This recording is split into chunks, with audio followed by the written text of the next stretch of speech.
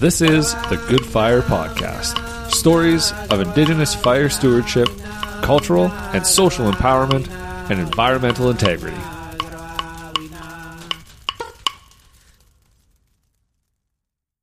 Hey folks, welcome back. Episode 3 of Good Fire Season 2.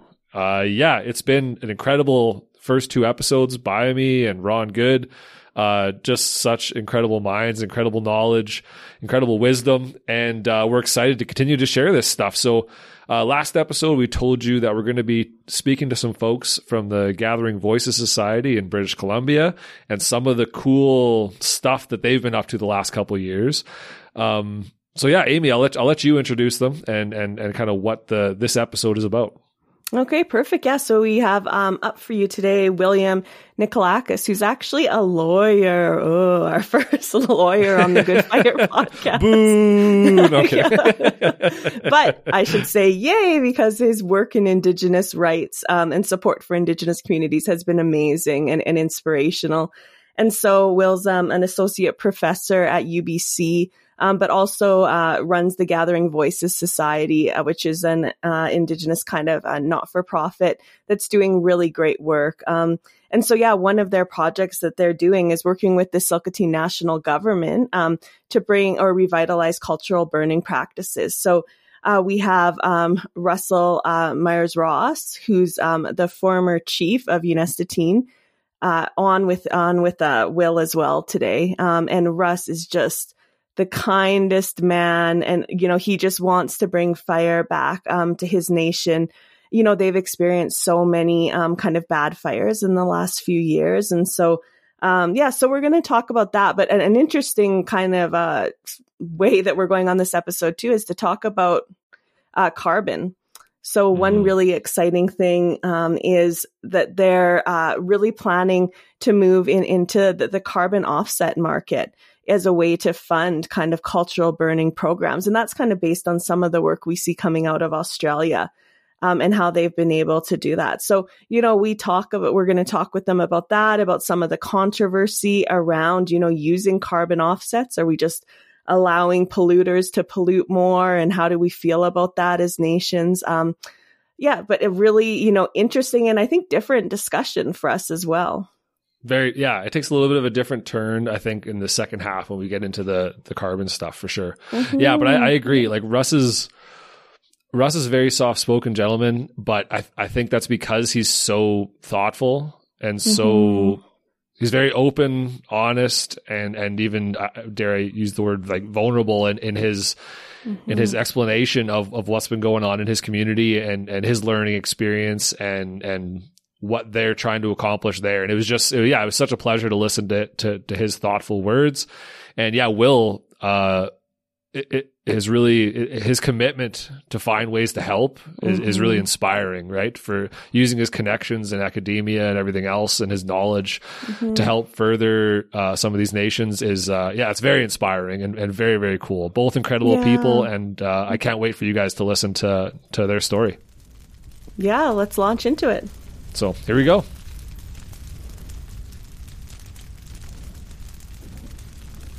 First, maybe we'll get Dr. William Nikolakis to introduce himself to us and just let us know where you're from, where you work, and all that good stuff. Yeah. Thank you, Amy. Thank you, Matt. And my name is William Nikolakis. I'm executive director at the Gathering Voices Society. It's a charitable foundation based in Vancouver, but we work with primarily communities in remote and rural areas of British Columbia. And we work in stewardship. We support communities to take back their stewardship role of their lands and territories. So a big piece of what we do now is around fire stewardship. It's a huge problem confronting communities. And often they've been in positions where they've felt like passive bystanders in preventing wildfires and managing, dealing with wildfires. And it's been a huge gap. So we work directly with communities to provide that support to communities so that they can reclaim that agency to manage fire in their own ways for their own goals. And so I'm also a faculty member at UBC's Faculty of Forestry, where I set up the Bachelor of Indigenous Land Stewardship program. 4-year degree that's run out of UBC Forestry. So it's basically my goal is with the work that I do is to support Indigenous stewardship of lands across Canada and globally, to bring that perspective and those practices back for managing land, shifting away from managing land just for timber values or carbon values, but managing for a holistic set of goals. Awesome. That's awesome. Yeah. And I think that's a really cool system. Yeah. Yeah. I was just going to say that I think you have a really interesting background too for, being in the fire world, because you're in like a law and governance side, which I think is a really important thing that often we're missing, from fire and trying to get fire back on the land. Yeah. I most of my work has been on the ground in communities. And, I started when I was 20 working out in the bush for an Indigenous community that was protesting a uranium mine that was being proposed to be expanded on their lands. And that was the first time I saw fire being put on the landscape. And there was a ritual and a ceremony about it. And it wasn't just a haphazard thing. It was the first time I saw it. And I was like, wow. And it made me go rethink how I viewed the landscape and how lands were to be managed. And then I saw the evolution of the fire management programs in Australia. And then how they've developed and become really, really successful across Northern Australia in not only reducing wildfire and reducing carbon emissions, but protecting country, and supporting people. The health and well-being benefits and cultural benefits of people managing their lands are huge. And we've got a project now that's supported by the Public Health Agency of Canada, looking at the health and well-being benefits of community members being actively engaged in stewardship. And what are the benefits that, how does it benefit people not only physically, because you're getting a lot of physical activity being out on the land, but mentally connecting with people, being in touch with your land, feeling the agency and being empowered to manage your land with fire. So those things are really positive for people's health and well-being. And so we're actively measuring those and developing evaluation frameworks with the communities now, and so they have their own evaluation frameworks that they're measuring things that are important to them. Mm-hmm. That's awesome. How did you, I have another question just regarding how this all started for you. So how you first got involved in Indigenous land stewardship and that kind of thing, and also how Gathering Voices started. Yeah.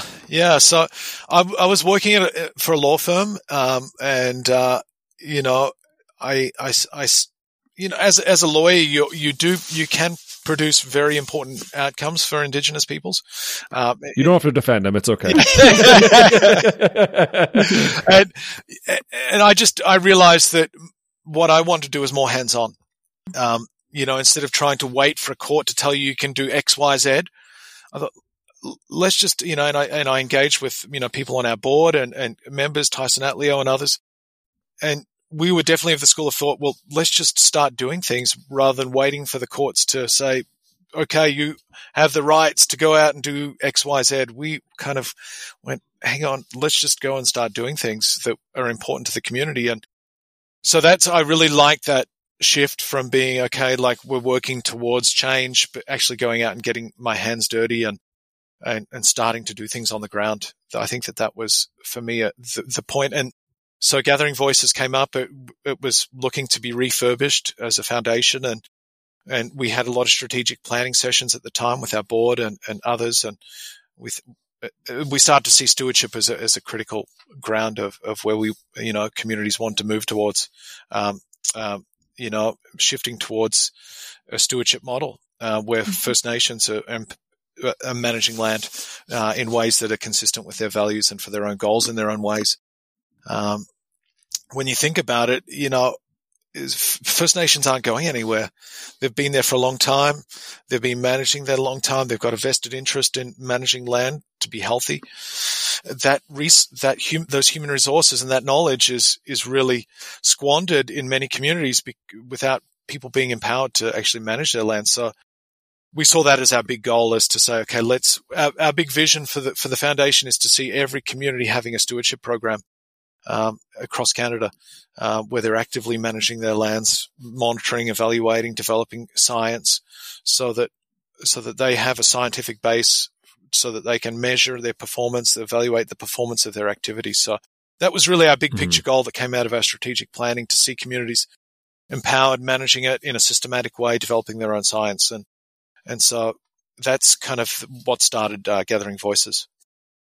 That's love awesome. It. So That's exciting. I was just wondering, I was just thinking when you were speaking, like I'm an advisor for Indigenous leaderships initiatives on their Hopeful Indigenous Fire Guardian program. And it sounds to me like there's a lot of similarities there, in just getting people out on their land and managing. So how do you see that kind of, like you were saying, that the stewardship thing fitting in with something like the Guardians? Yeah. So it's funny because when I've spoken to a lot of ranger programs or guardian programs or watchman programs, and they don't see fire being within their ballpark. They see that as kind of being, an emergency or safety issue. So we go around changing that. And so, our goal is is very practical. We're about putting people on the ground and supporting community. We had over 40 people employed in our fire programs this year in both communities in Hanigwitine, Unisitine, and we're about really getting people out, not sitting around and sort of talking, which is great. To have those. I'm an academic. We have a lot of those talk fests. But it's not going to stop the big problems, which is wildfire, ecological degradation, invasive species, loss of food security.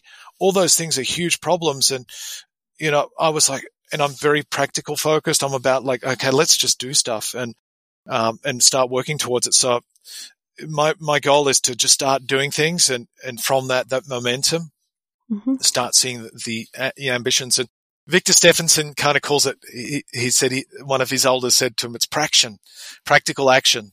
And, so that's definitely been one of our mottos, is just, learning by doing, getting out and just practicing and doing things, and rather than kind of waiting and talking about it and just doing it. Yeah, I love that. Yeah. It's funny. It's funny how that most of our progress in society tends to get caught up in the planning stage, right? It never gets initiated. But yeah, just get boots on the ground, start doing stuff, and we'll learn as we go. I love that. That's a great way to do it. Yeah, and we have a really open door policy, like with fire training, because I did get the sense that it was a very male dominated thing. Amy, I don't know, like if you found that when you started. 100%. I rant about it all the time on here, like the patriarchal, whatever that word is, nature of fire management, and how it doesn't fit in with an Indigenous worldview on fire at the moment. And when I look around, a lot of the key people that are involved in our work are women, and running this fire work, and I think so that's been transformative that way, about stewardship not being only just a male domain, but expanding that. So, our aim is to have gender parity, for all our employees. And, it's about taking it back from being that kind of, I think we have to, it's a cultural thing how we manage fire. Right now the Western model is when a fire starts, we put it out, and, it's very heroic, and the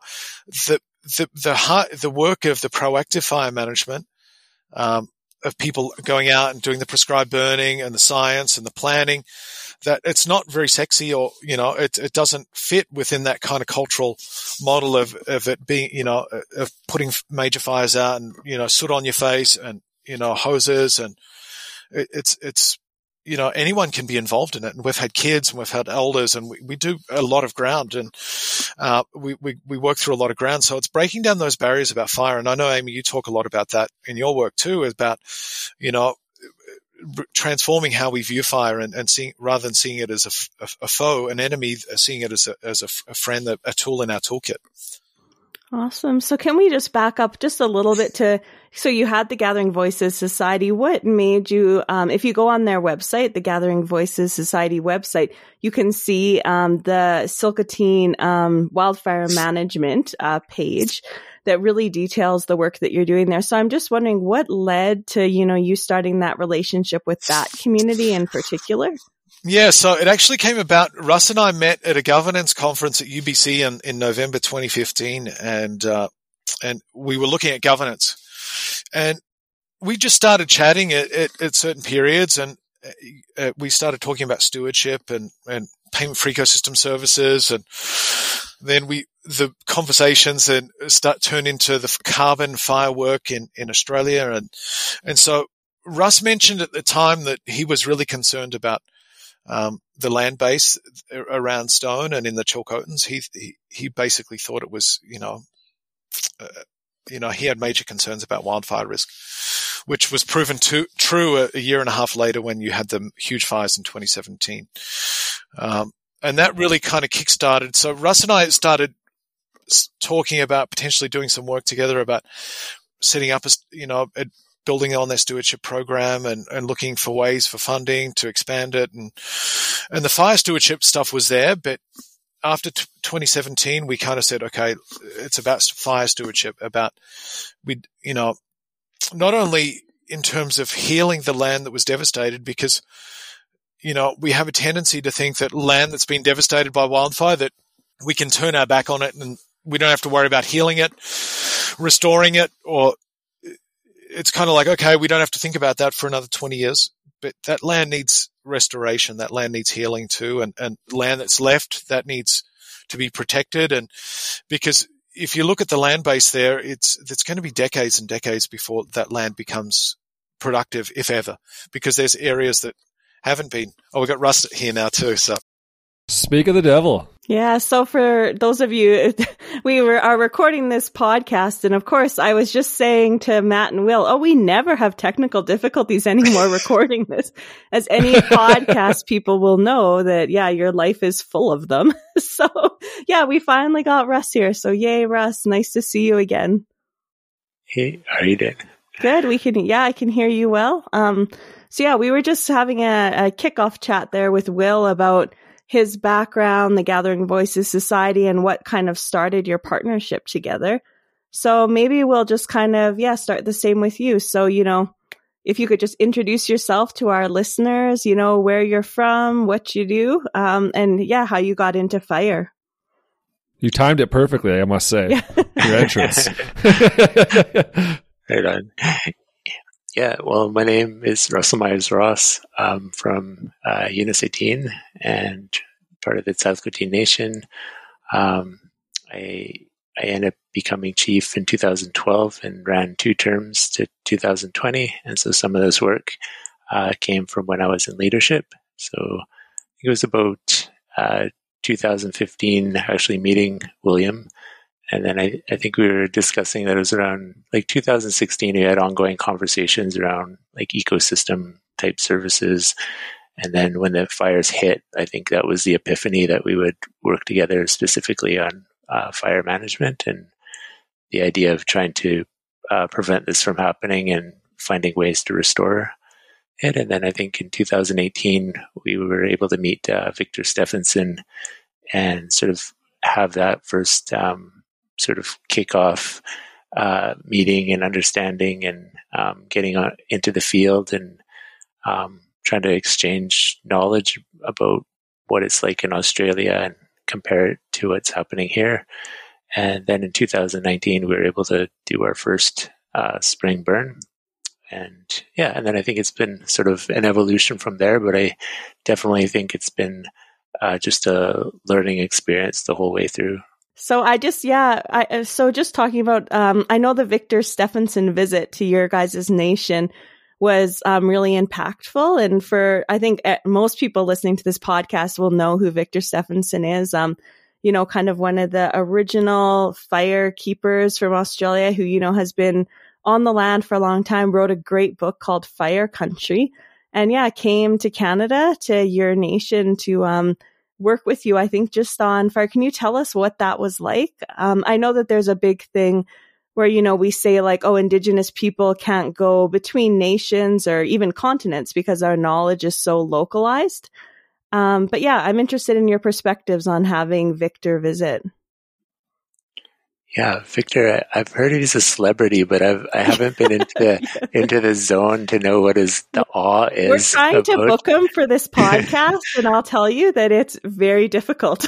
He's a very busy guy.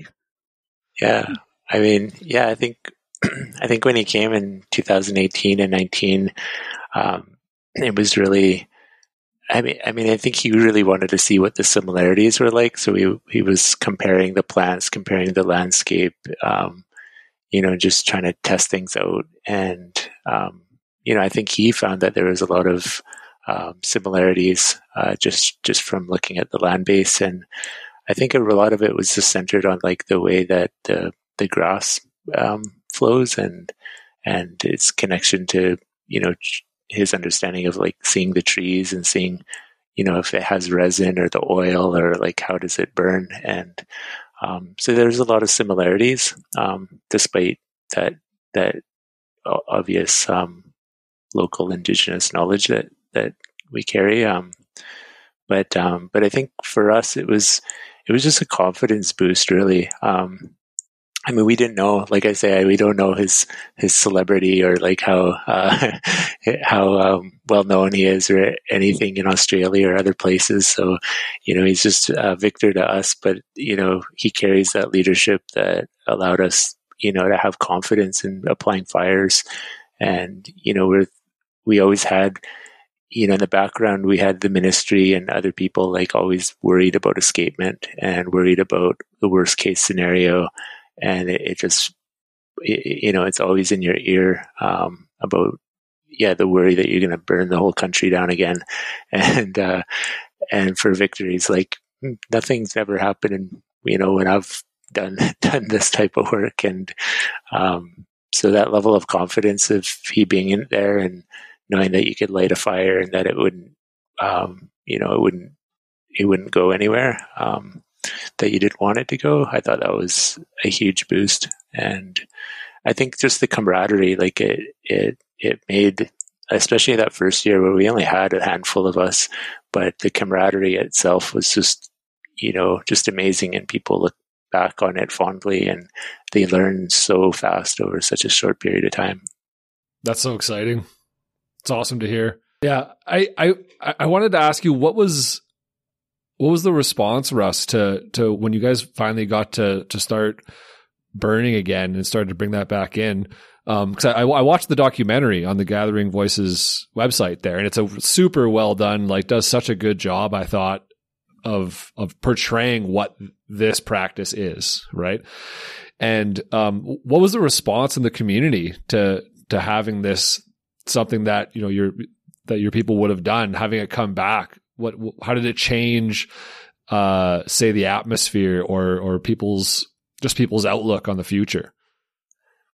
Well, for the community itself, I think there's a lot of learning to do still.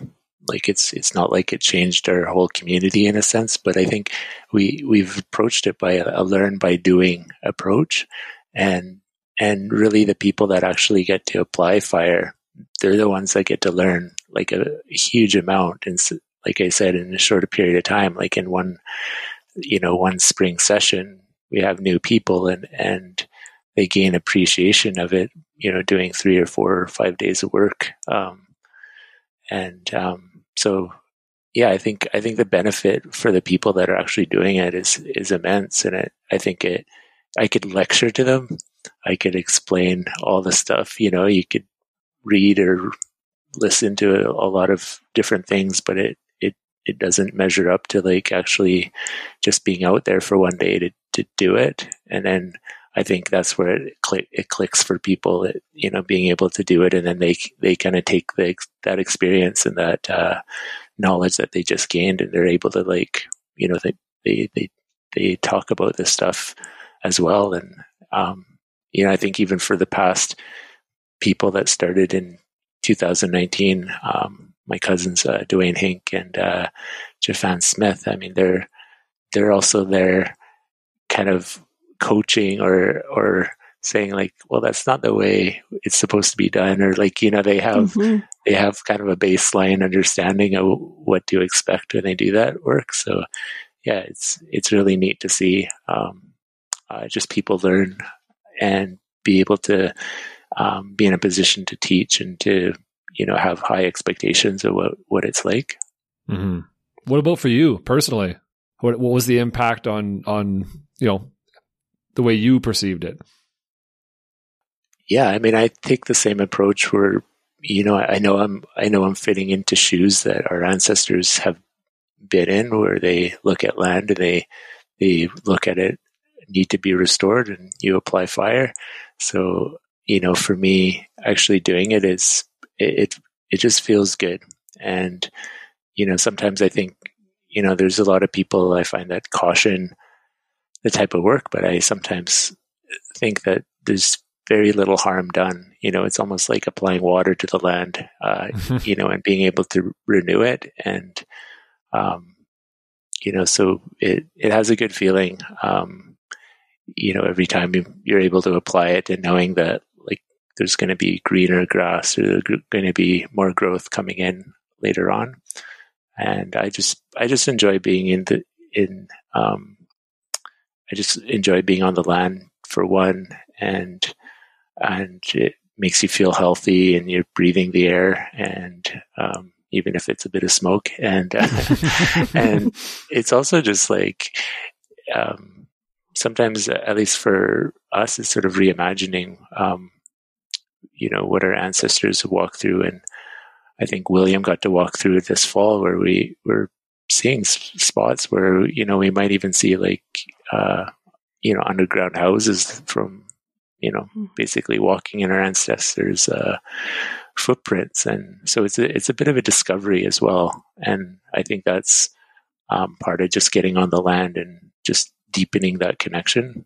So I'm just happy to be a part of it, and I'm happy to be on the land more so than actually trying to coordinate everything. So yeah. Well, I always say to people, it's not just about fire, it's about more than fire for many of the nations that want to burn. And so, Will, I'm just wondering, what was it like for you being an observer there to the community? What did you kind of see occurring as they, returned fire? Everyone was so excited about taking that back and being on the land, and the energy is awesome. And I always come back super recharged after spending time and just seeing the way that everyone works together and everyone has a deep connection to the land, and that being able to give expression to that is such a powerful thing to be a part of. Yeah, that's great. So what are the ultimate goals for you guys of your, the partnership with the Gathering Voices Society? Are you hoping to burn every spring and fall, have that kind of regularly occurring? Are you hoping to, expand into, broader territory? What do you see for the future? Yeah, our immediate goals for the next 5 years, we have 5 years of support over that next 5 years, is to make this a permanent program. We're right now developing rules and guidelines for a carbon credit to be produced from this work. So we're developing all the fire modeling in Prometheus and looking at a fire predictor model and measuring what the potential emissions are that we're mitigating, greenhouse gas emissions that we're mitigating from our activities. So there's a lot of work to do to get that over the line. So that's really our first priority, and to really build this program into something that is self-sustaining. And that communities across Canada can learn from. Not only Canada, but we get messages and calls and emails from people in New Mexico, Oregon, California, Brazil, other places where they've seen our video and they're like, how do we do this? And so I think the video work and that stuff is such a powerful tool to inspire people, and they can learn how that they can take this firework back. Mm-hmm. Yeah, just one more question I had was about the 41 people you employed. So was that for a few days to burn? How did you get the funding? I think people will be really interested in knowing that. Yeah. So we have an open door policy, and Russ can kind of talk about that too, about how we kind of if anyone's interested, we bring them in. Russ, you could probably talk a little bit about that too. Yeah, I mean it's tricky. I mean, as we're developing the program, we're trying to contrast it to how, attempting not to mimic, the Forest Service or the firefighting service on, trying to create, the 5-man packs or however they organize themselves. So, I mean, we do try to pull together a core team, and then, I mean, we're lucky that we have available resources to sort of like bring in anybody. So, trying to encourage, like elders to come out, or trying to encourage people and just say, hey, do you want to spend just a day with us? That's fine. Come on out and experience it and see if you like it. And also trying to encourage the school to be involved. So even this fall, having some of the children come out, and it was a little bit tricky because it was a little bit difficult just with the temperatures and stuff like that. But I was able to make it kind of a perimeter with a few of us, and then we were able to sort of bring the children in the next day, and they got to apply fire to the land. So yeah, just trying to figure out ways to, to educate and teach responsibilities at an early age. But I think, all the Williams work too, it's, between research and the photographs and the video, like it's all there to really support the program. I think we're just piloting it and then testing it out to see how much more we can expand and, grow from sort of what, even though it's a lot of people, it's still, we still have a long ways to go, I guess, to like gain more experience and have more people that could probably take a lead on this work. Mm-hmm. So I can't imagine a more engaging way to get kids to pay attention to something and say, "Hey, guys want to go light some stuff on fire?"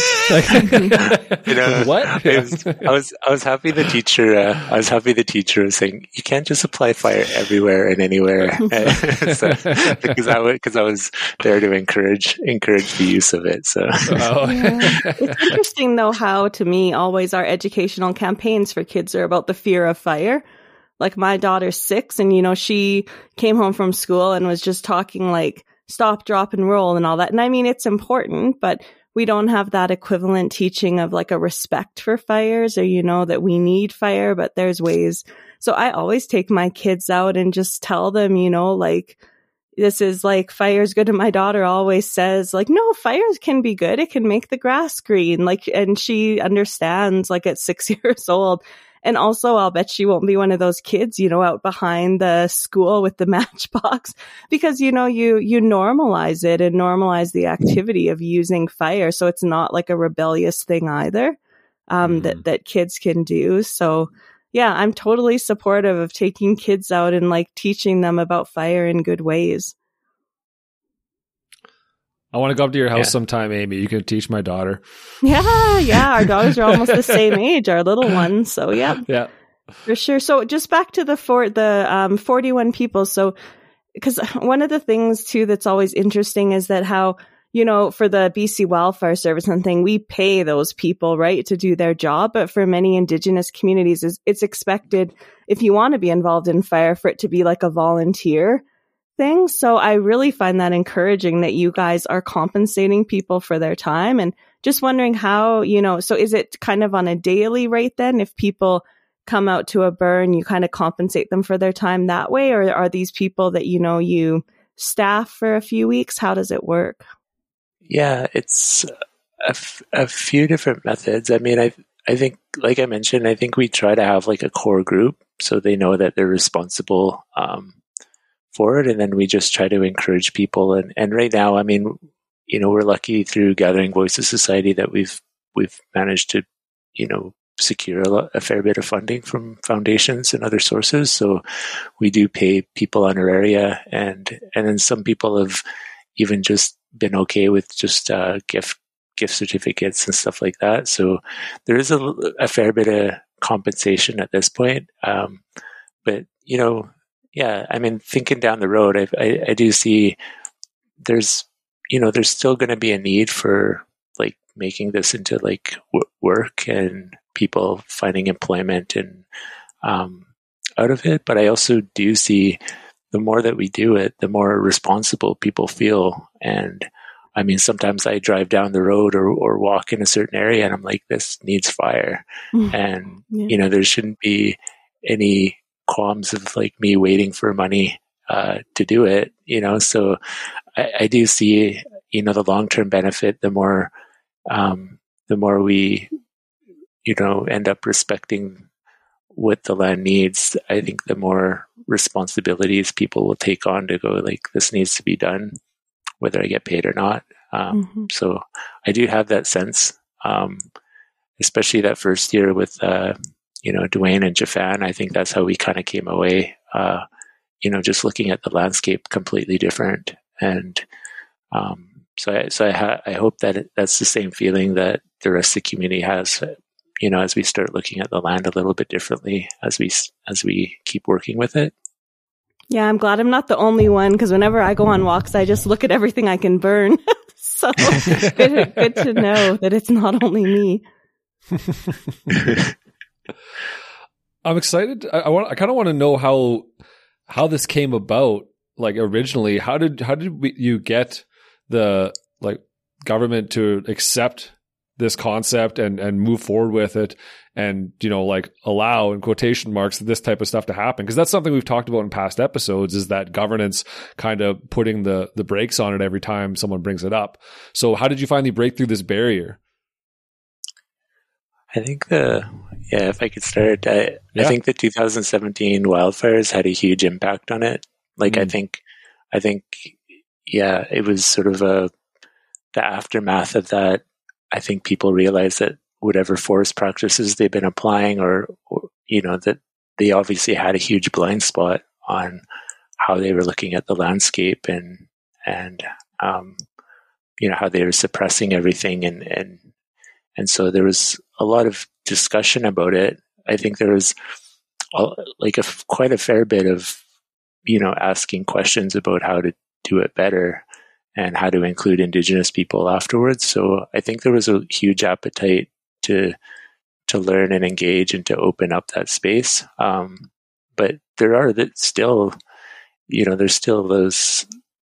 I think we're lucky to have, at least in Williams Lake area, that we do have a fire center and lands department for the BC government that are open to it, and kudos to the people working in those in the organization that are listening, and I really appreciate especially one of the fellows for not wanting to apply a cookie cutter approach to it as well. He's said we need to work individually with each community, and each community has a different way of doing things. So he's taking that as a principle, I think is a huge thing as well, and not trying to try to fit us in a box in some sort of way.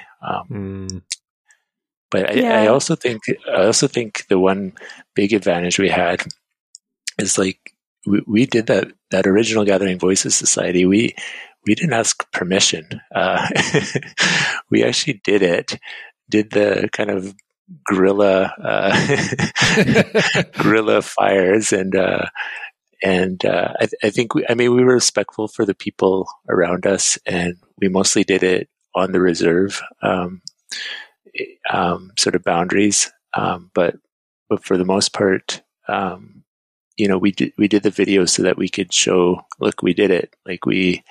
We shouldn't be asking for permission. We sort of know what we're doing, and we can organize to do this and build confidence around it. And but I think the one advantage we had with Gathering Voices Society is that we built up funding where we weren't sort of just asking government for money. We already had it in hand and had a means to organize, and so that we could say, we're going to do it. It'd be nice if you gave us permission on our own land, but we have an intention of doing it, and we have the resources, and we're not asking, for money at this point. Mm-hmm. That's a huge deal. Yeah, and I think that there was some approvals put in place. You put some applications in for it to get it approved. It just took so long that it was we're going to miss the burn window, and there was confusion, and I think it just took so long, and just you have to be on this stuff. fight. You have to be proactive. You just can't sit around and wait. So I think that was a critical thing for Russ and the community was, that there's no time to wait. Their community was threatened with the wildfire. It was right at their doorstep. And so action needed to be taken. I keep trying to impress upon people as well that it's such a different risk, like the type of burning that Russ and his community want to do in many nations. Like you can see, if they want to go and light a large crown fire production burn, on the side of a mountain, it's things that you might need a really good prescription and plan to do that. But I mean, for me too, like to go and burn the meadow out in front of my house when there's still snow on the ground everywhere. Like we just go do it as well because it's so low risk, right? For doing the work. And I recently heard or saw on Twitter a guy who was talking about, that they need to build burn 1 million hectares in California. And he was saying, well, that's no big deal if we have like 1 million homeowners burning 1 hectare each. But right now we have one agency like trying to do it all by themselves. So we're never going to get there. Interesting. Yeah, that was one big observation. And I'd love to explore this more deeply, Amy, but my theory, just from observing all this stuff, is that Indigenous burning is far more efficient a practice at prescribed burning than other centralized models. Just from what I've seen on this small pilot, I'd love to test it economically and in terms of efficiency, but just from what I've seen initially, I think that it's by far a way more efficient approach to this issue around addressing fuel loads and fire risk around communities in BC at least. Yeah, interesting. I know Bill Snow from Stoney Nakoda as well was talking with me about burning, and he was saying that they're really against the use of accelerants that agencies use in burning to put on the landscape, the heli torching and all the different things that go on where they're, putting diesel and other fuels in the landscape. So to them, that was, why Indigenous burning practices were so much better, because you're not introducing foreign substances to like an already fragile ecosystem. Yeah. I know Russ probably, and I know Victor has his views around using drip torches and other diesels, and Russ, what has it been I know you've got some views around kind of the use of diesel as well. Yeah. I mean, I think it depends how and where to apply those things probably. But I mean, generally I think it's as cheap as having a match, right? Like, so to keep it. And I do think that just from observing that if you apply, a lighter or match, that the intensity is much lower. It crawls fast or slower.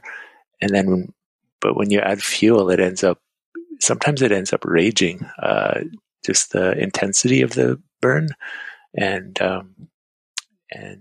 yeah, I do see potentially certain areas where you have to cordon off areas to do back burning, or where you have to apply to sort of lessen the load in certain areas before you can apply in some spots. Like I could see a use for fuels potentially, but overall I definitely think it's probably better for the environment if it just creeps at a slow pace.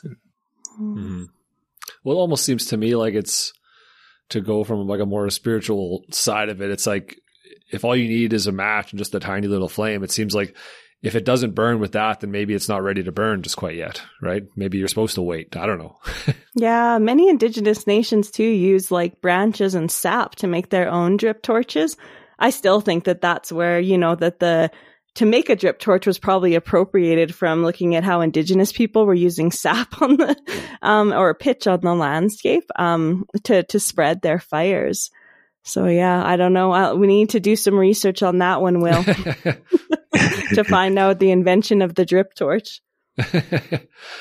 So I had a question about the the public response, or even just the response in your community, Russ, around a relationship to fire now that this is going on? I know this has only been going on for a few years, but so what is the response within your community and also outside of the community? Because you guys just experienced a huge, devastating wildfire.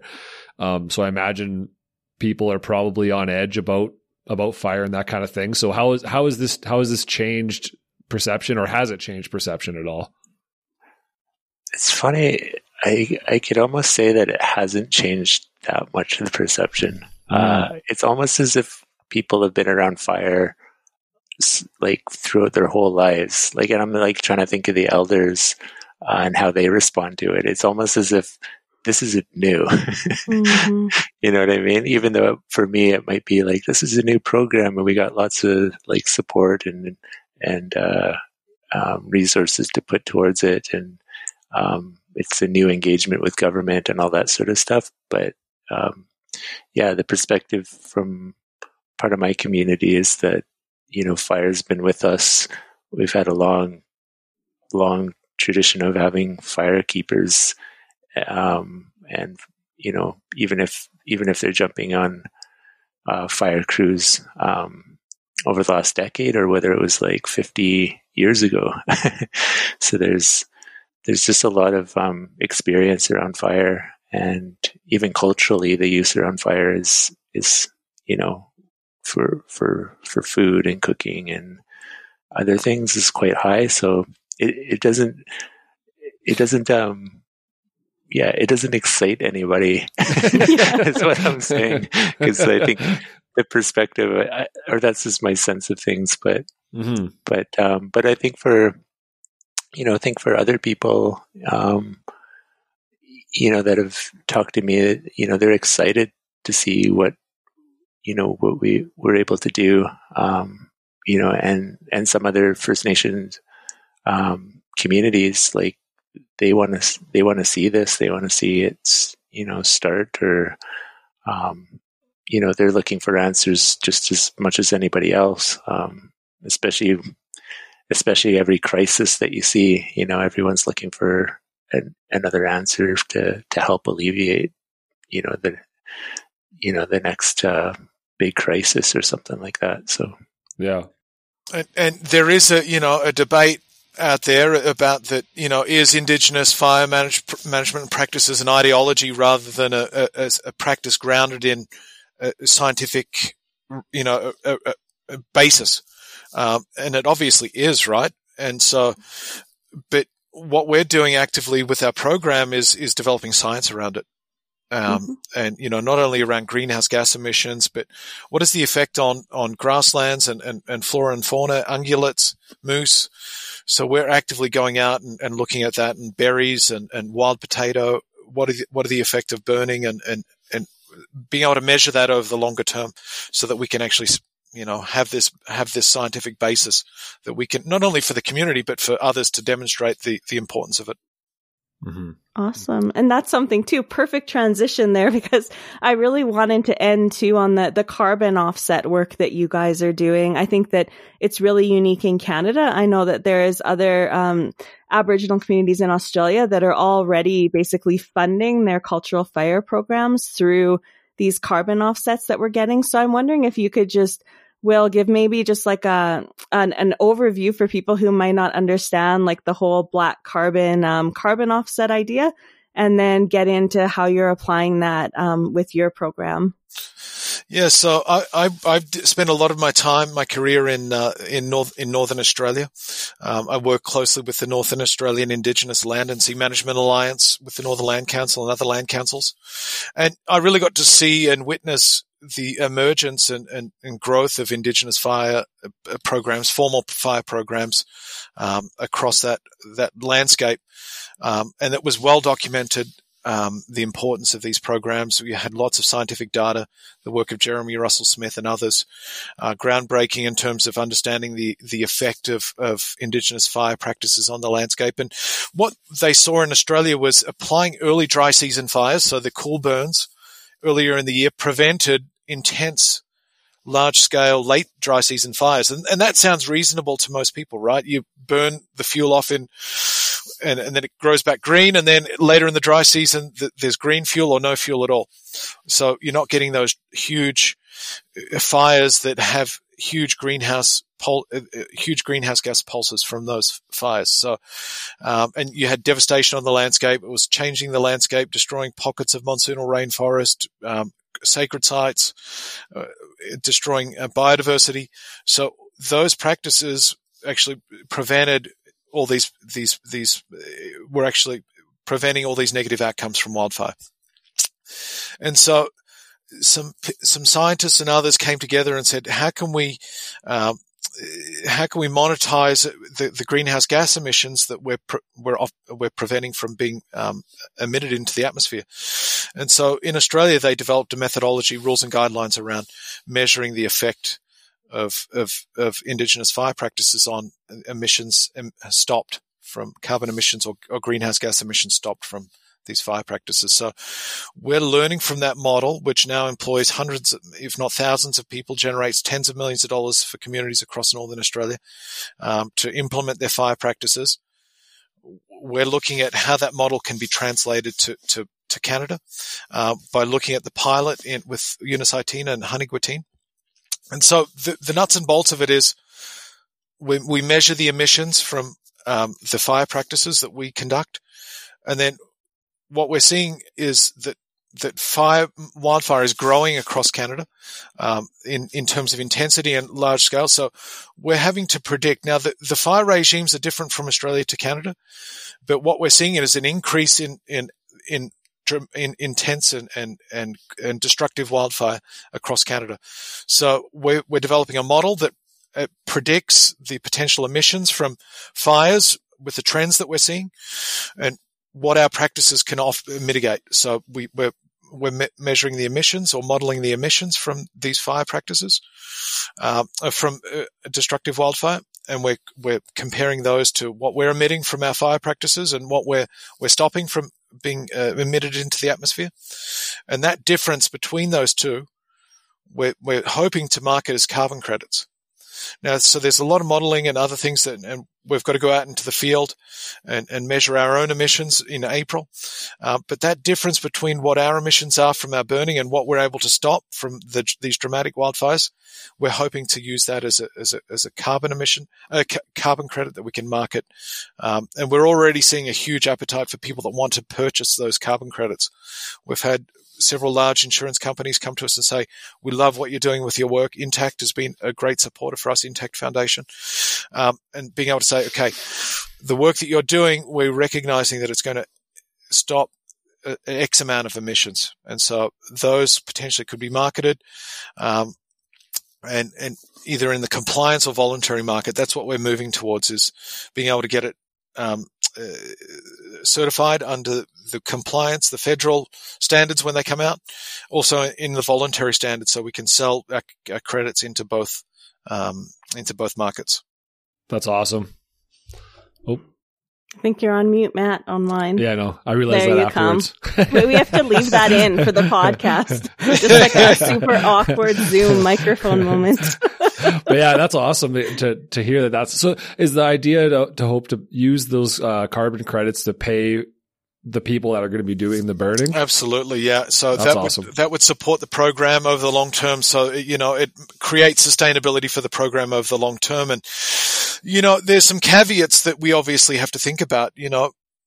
Are we robbing Peter to pay Paul, with supporting energy development and emissions somewhere else and we're mitigating them here? And, there's some really big questions around what these are, but what these carbon credits are. But in my mind, what we're proposing is that we want to measure also the social and economic benefits to communities as well, so that we tack those on to the program. So we're not only burning for carbon, but we're burning for other social and livelihood benefits for communities, biodiversity benefits, so that's calculated and factored into what we're doing. That this is more than just a carbon program, but it's a larger program that addresses a bunch of different goals. Awesome. Russ, what's your take on it? What do you think about carbon? I think the intention was, the big thing was just piloting it in our community and seeing if it works, and seeing if it moves forward. And then as a program, though, we're trying to think how do we grow and how do we expand. We just think of like the amount of hectares that we're able to cover now, and it's kind of it's amazing, but it's also minuscule in the sense that we need to like be covering this much, and we only have 6 weeks to do it in the spring and a little bit of time in the fall. so like trying to get the capacity built so that you can do a huge amount of work in a small amount of time, and then trying to figure out like an economic model that we can do it where we can get the work done and organize, in the off seasons, and be able to do that work in the spring, I think is important. So yeah, I think at this point, we're trying to give ourselves as much opportunity as we can. And I think we still know there's probably a little bit of an uphill battle on like how to structure it, or how to inform government or different levers of opening up, the whole carbon market. And like William said, there's probably an ethical piece in there as well about, what we're willing to accept and where the money is coming from. But yeah, I think just in general, I think the intent is to try to have a long-term program. Super exciting. That's awesome. Yeah, and figuring out what our work, what it prevents from being emitted into the atmosphere, that's the big question that we're tackling, and we've got some carbon scientists working on it right now, and they're working in a new field. There's been nothing like it in Canada. The standards aren't really built around this work, but we're able to learn from and know that it's been successful in Australia. So what can we learn from it? It's different ecosystems and different fire regimes, but there's something there around the architecture of that work that we can apply here. And so we're hoping to have something deeper early in the new year and start working towards developing the program and the carbon program, and understanding what our own emissions are from the work, and then figuring out, what are we preventing from being, what's our work preventing from being emitted into the atmosphere? And so that's the next phase of this work. Nice. That's what it was funny when we had that first meeting. I kind of thought that we already knew that, or, I just had that assumption in my head. And I really, from that first meeting, realized how complex it is to try and do this type of work you guys are wanting to do, just with all the carbon folks. And then, you've got fire science on top of it, burning. Yeah, it's a handful, but I'm really excited to see where it goes. Yeah, absolutely. Yeah, me too. It's cool to see this happening right here in Canada. I feel like up to this point, everything we've talked about on the podcast has been about elsewhere, right? So I'm excited to see it happening here at home. Yeah, actually that's true. I think this is our first Canada one, except for me just, going on about the Canadian situation. But yeah, I was going to say too, so maybe just like to wrap up today too, Russ, I was just wondering, I know like I saw some beautiful pictures of you with your daughter out on the land and teaching her to burn and to use fire. And I'm just wondering if you could just talk about, that experience, what she thought about, putting fire back and being able to be out there with you. Yeah, as I mentioned earlier, like I want this to be an intergenerational event, and I saw the pictures that Victor Stephenson had when he first came up in 2018, and one picture just like it was like those pictures that tell a story. And I saw one where it was like a grandmother holding their like granddaughter's hand, and right on the fire line. And they're sort of looking at the fire moving into the tree line.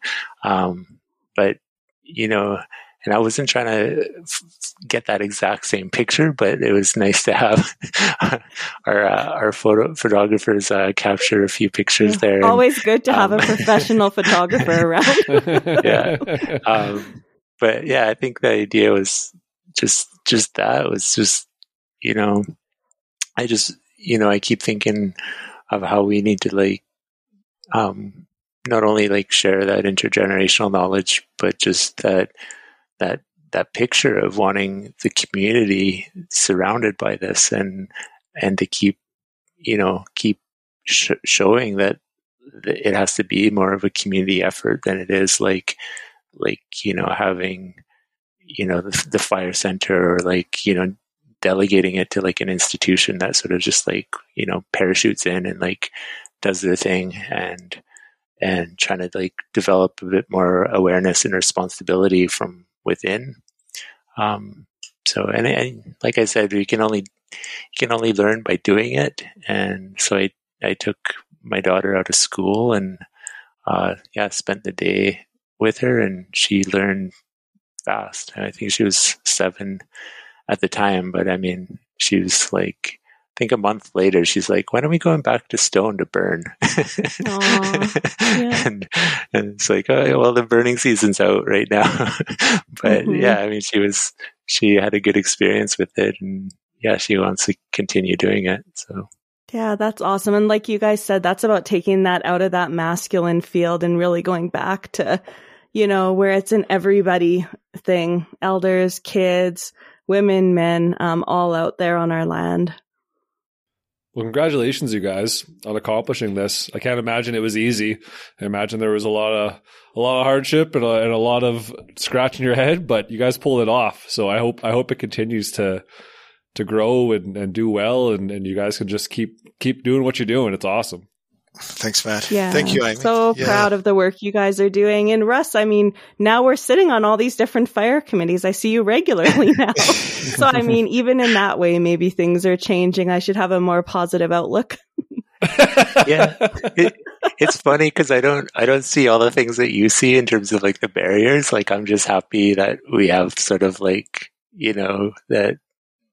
Yeah. I mean, there's the barriers in the case of wrapping people's head around things, and there's procedural things, and but I always feel we're going to get it done one way or the other. And I'm sometimes surprised that there's stuff that gets blocked in other places in Canada. And yeah, I mean, I'm hoping that all this work is, going to be a wedge to make sure it can happen in other places, and that, yeah, the leadership, and that we're able to share a little bit about how to do it, if anything. Yeah, seems that's great. like it. I think too. So just to maybe go on that and to wrap up with is that we have a publication coming out actually with Russ and Will and a bunch of other folks on. I think it's called The Right to Fire and Barriers to Cultural Burning Practices in Canada. So look out for that one. It's coming out through Faucets. And then I just wanted to mention the other publications from Gathering Voices Society on this. So William and Emma were co-authors on one out of a journal called Risk, Hazards, and Crisis in Public Policy, called Wildfire Governance in a Changing World, Insights for Policy Learning and Policy Transfer. And then Busy Publishers, they had another one come out too in the International Journal of Wildland Fire called Goal Setting and Indigenous Fire Management, a Holistic Perspective. So both of those are, with the work that they're doing with Russ's community. So yeah, great job on that and, getting the good word out there. Yeah, thank you too, Amy. Your work's been an inspiration for us too, and your publishing work. So, and Russ has been involved too. And so after the CIF conference and other things, so not only are we trying to get the video work out, but also get the academic publications out. Yep, for That's sure. awesome. All good. We'll make sure to link all that stuff in the show notes too. We have show notes this year, AB. We're going to have more detail. It's great. Oh yeah. Check out the Your Forest website. Is that where it's going to be on? It should be on wherever you're getting it. If people are listening to this on Apple or Google, it should be there. So Yeah, all those links will be there when this does release and whenever that is, sometime in 2022. We're trying to make the podcast more accessible to people.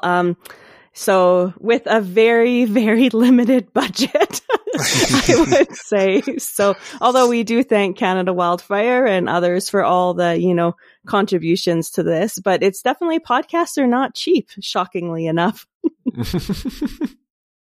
Okay, thanks everyone. And yeah, keep up the good fight. A good luck spring burning next year. Probably when these episodes come out, it'll be spring maybe, right, Matt? And you guys will be up there burning. That's what I'm thinking. As long as you can wrangle up all the rest of the interviews, then we should be okay. Thanks a lot for listening, folks. I hope you enjoyed that. I know listening to Russ and Will give their examples of the type of stuff they were learning and their next steps is really exciting and cool to hear. So, I can't wait to jump into the next conversation.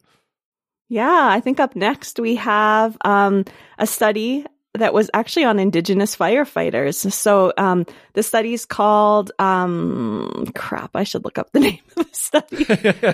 I think it's Giving Voice. Oh, yeah, the name of the study is Giving Voice to Cultural Safety of Indigenous Firefighters in Canada. And we have on two of the researchers with us. So Dr. Natasha Caverly and Joe Gilchrist, who's a firekeeper from the Interior Salish Firekeepers. And they're going to come and talk about something that we don't really talk about much, which is the role of Indigenous firefighters in wildfire management agencies. And really have some, I think, kind of shocking and interesting findings that will really need to be addressed by the wider wildfire community. Yeah, no, it was definitely an interesting episode.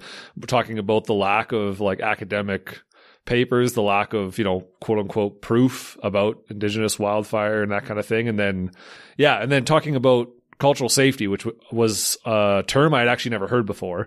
And so I learned a lot about that. That was cool. So I hope everyone liked this episode. We can't wait for you to join us again it'll be episode 4. Yes. Can't wait. Perfect. So we'll catch you folks next time. Take it easy.